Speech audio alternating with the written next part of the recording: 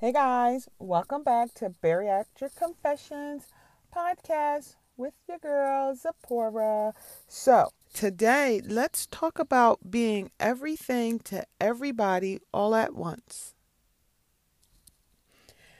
Okay, so I'm listening to this podcast and it has Issa Rae, and I absolutely love her.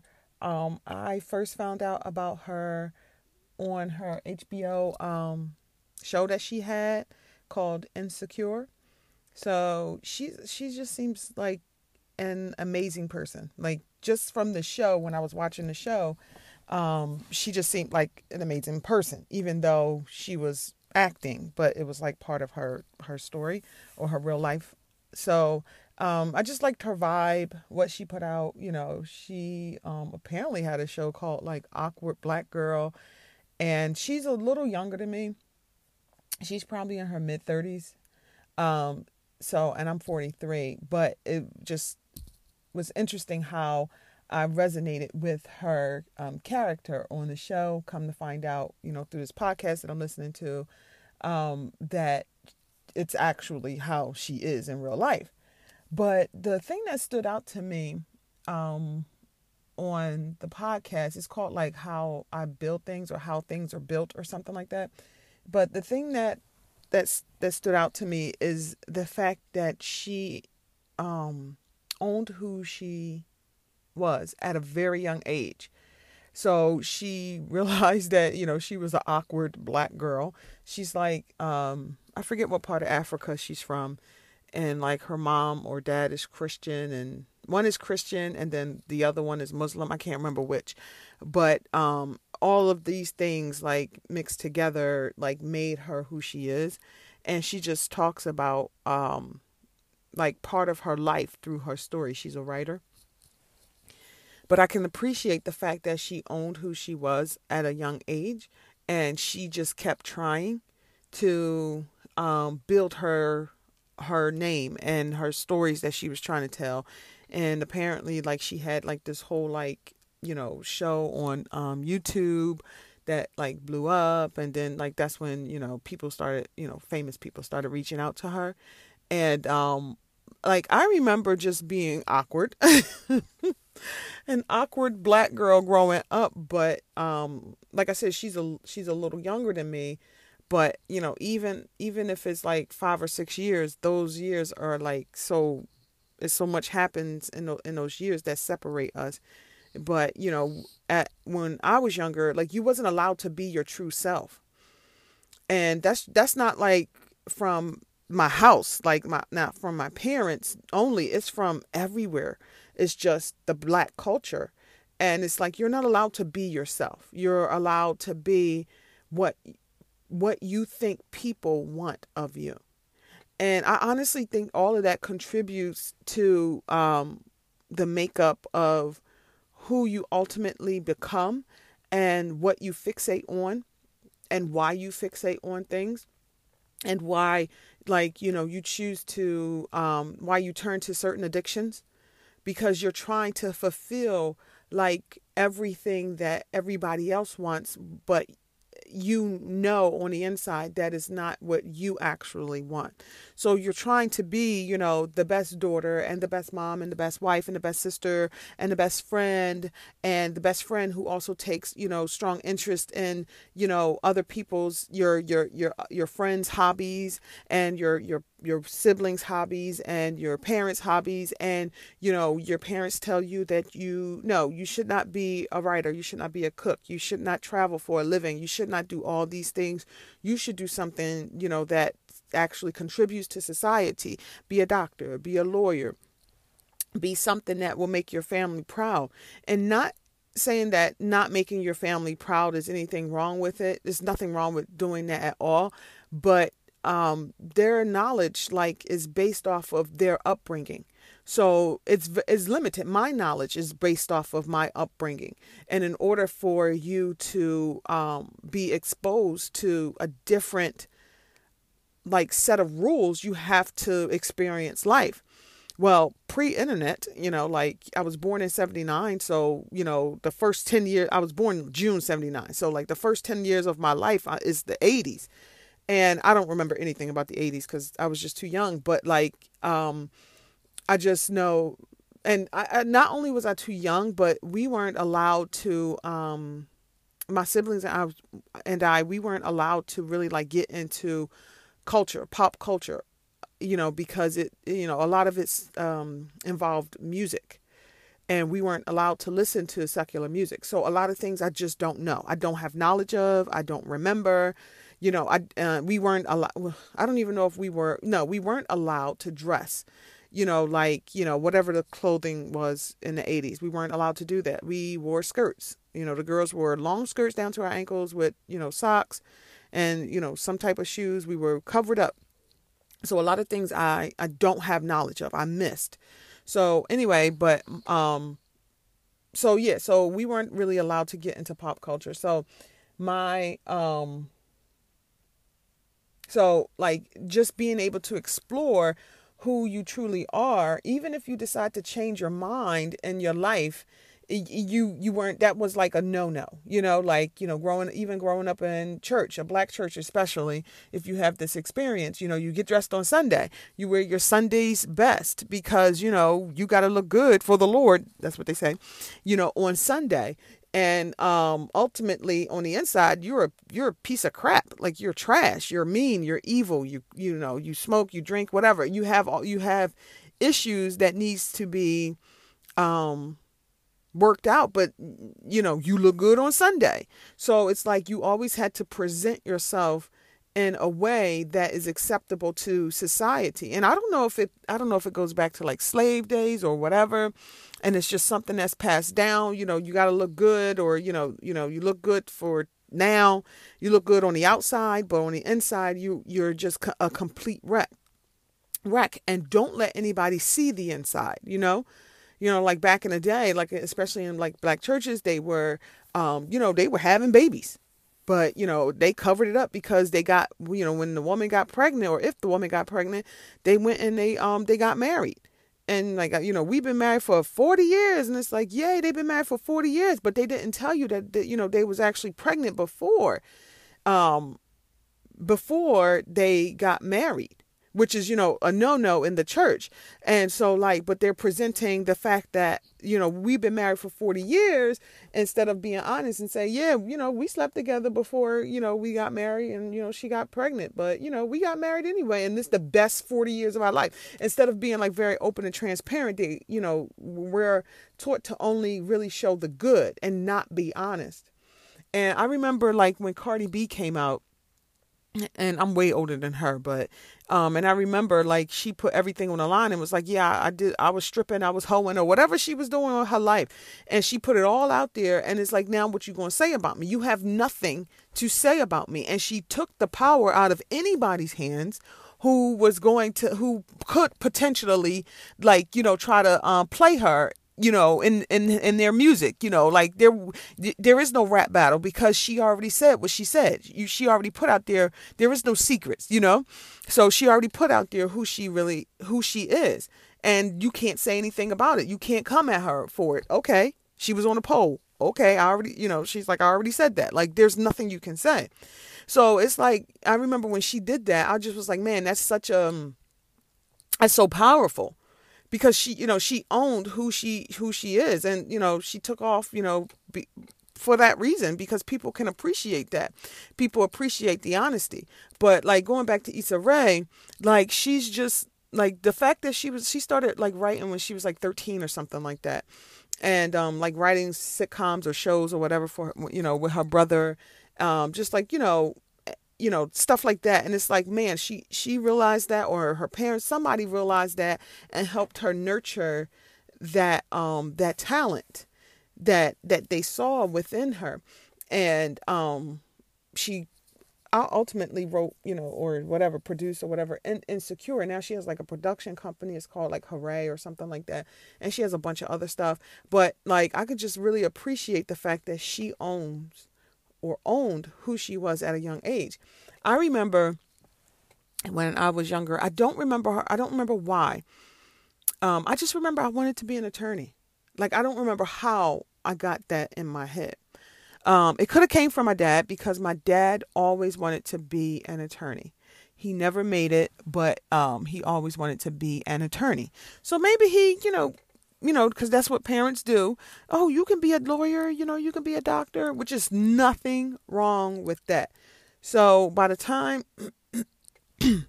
I got to high school, I knew I was going to be an attorney. So much so that I went to I think it was like the first law academy, like in my city, in Philly. And I went there because I knew the path that I wanted to be on. And I remember we used to do mock trials. I used to love doing the mock trials and things like that, dressing up like an attorney. I don't, like I said, I don't remember how that started. I just remember knowing that if I became an attorney, I will be like, I could get us out of the ghetto. That's what I remember. So that's what the fight was, to leave the ghetto. Like, attorneys make money, doctors make money. I didn't like science. I don't like blood. So, it was doctor or lawyer. So I'm gonna be a lawyer, and I'm a good talker. I can talk a lot. And so I'm gonna be a lawyer. And that's what I fixated on, so that way I can get my family out of the ghetto. And so that way I won't be poor. I didn't want to grow up.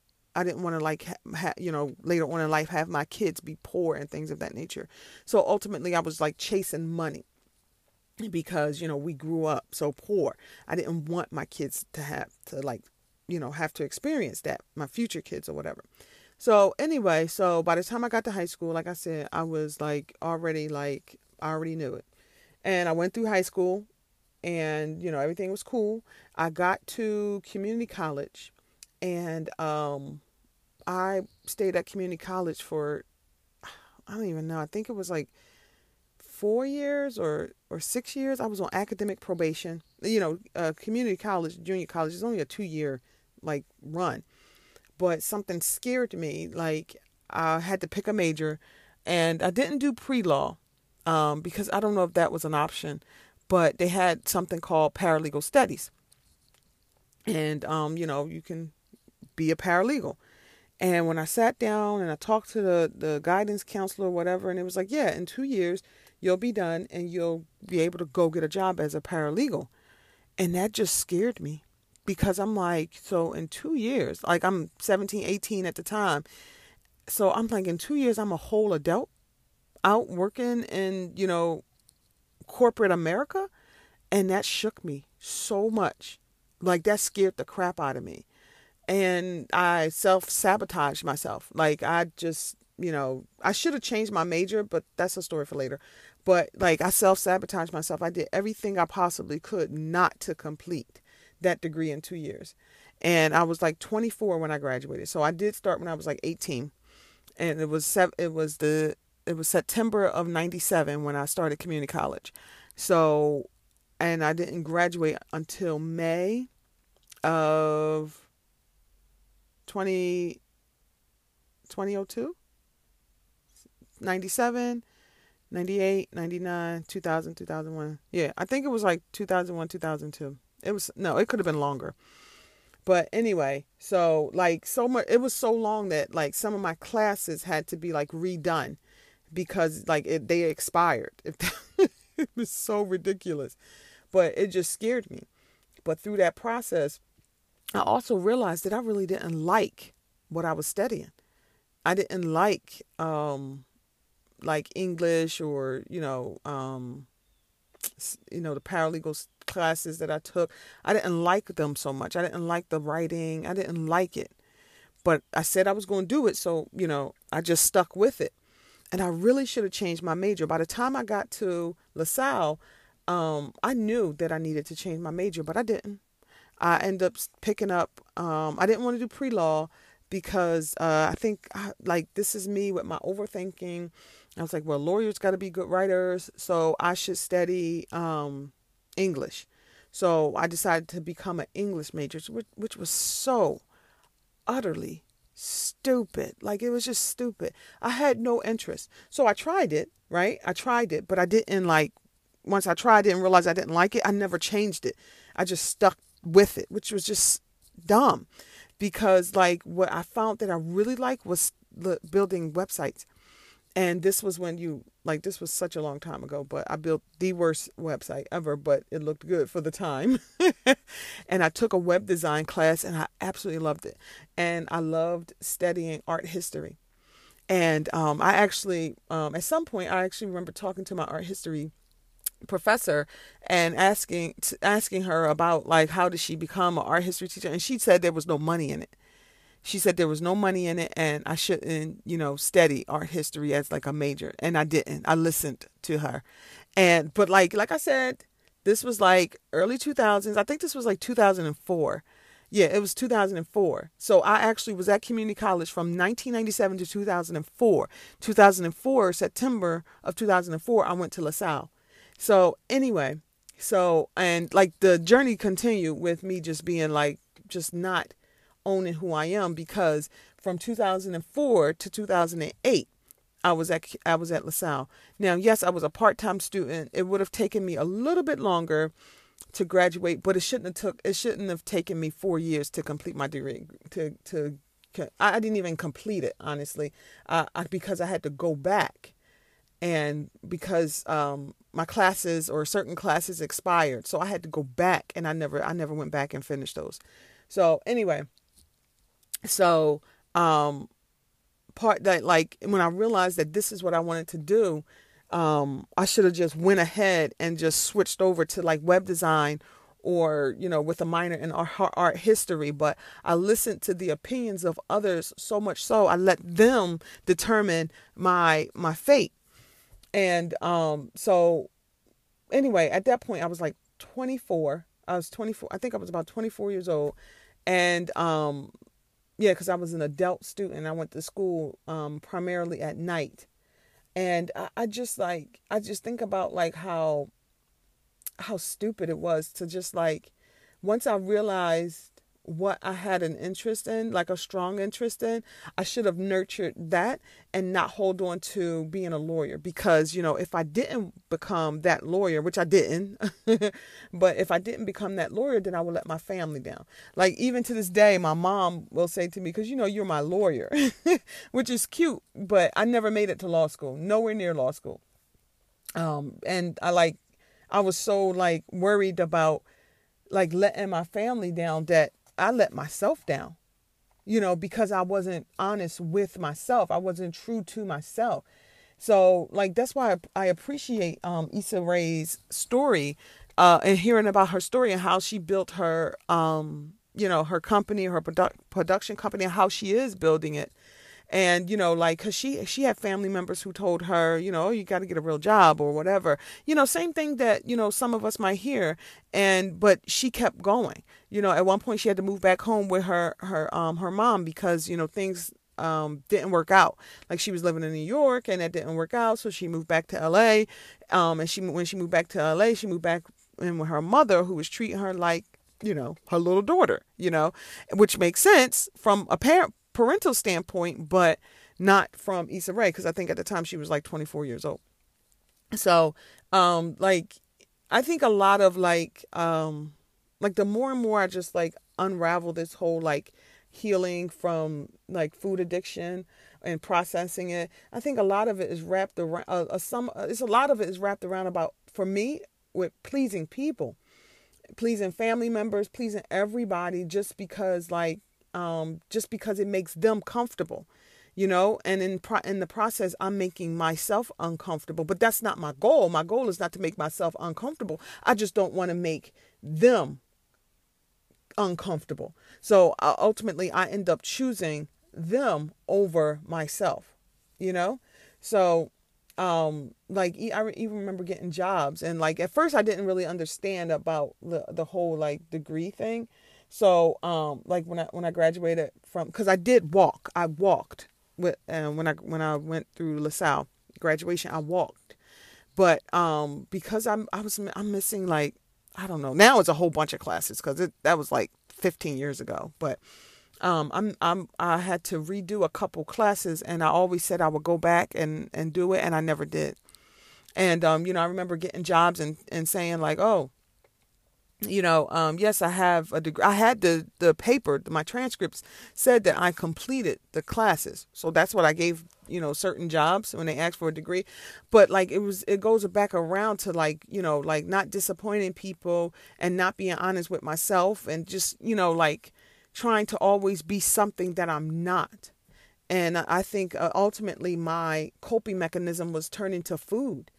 Like I've always been like a fast eater and stuff like that. So like, but that could, my dad or my mom would tell me to slow down and stuff like that. But like, okay, I give you that. But like, I think, to cope with certain things, I think I just turned to food to help me like, cope with the fact that I'm not being my true self. And I'm not saying like I don't believe every thought that pops in your head you should act on or something like that. But like when you know that a path in life should be the path that you take, like when you really know yourself, like I think that's important to explore.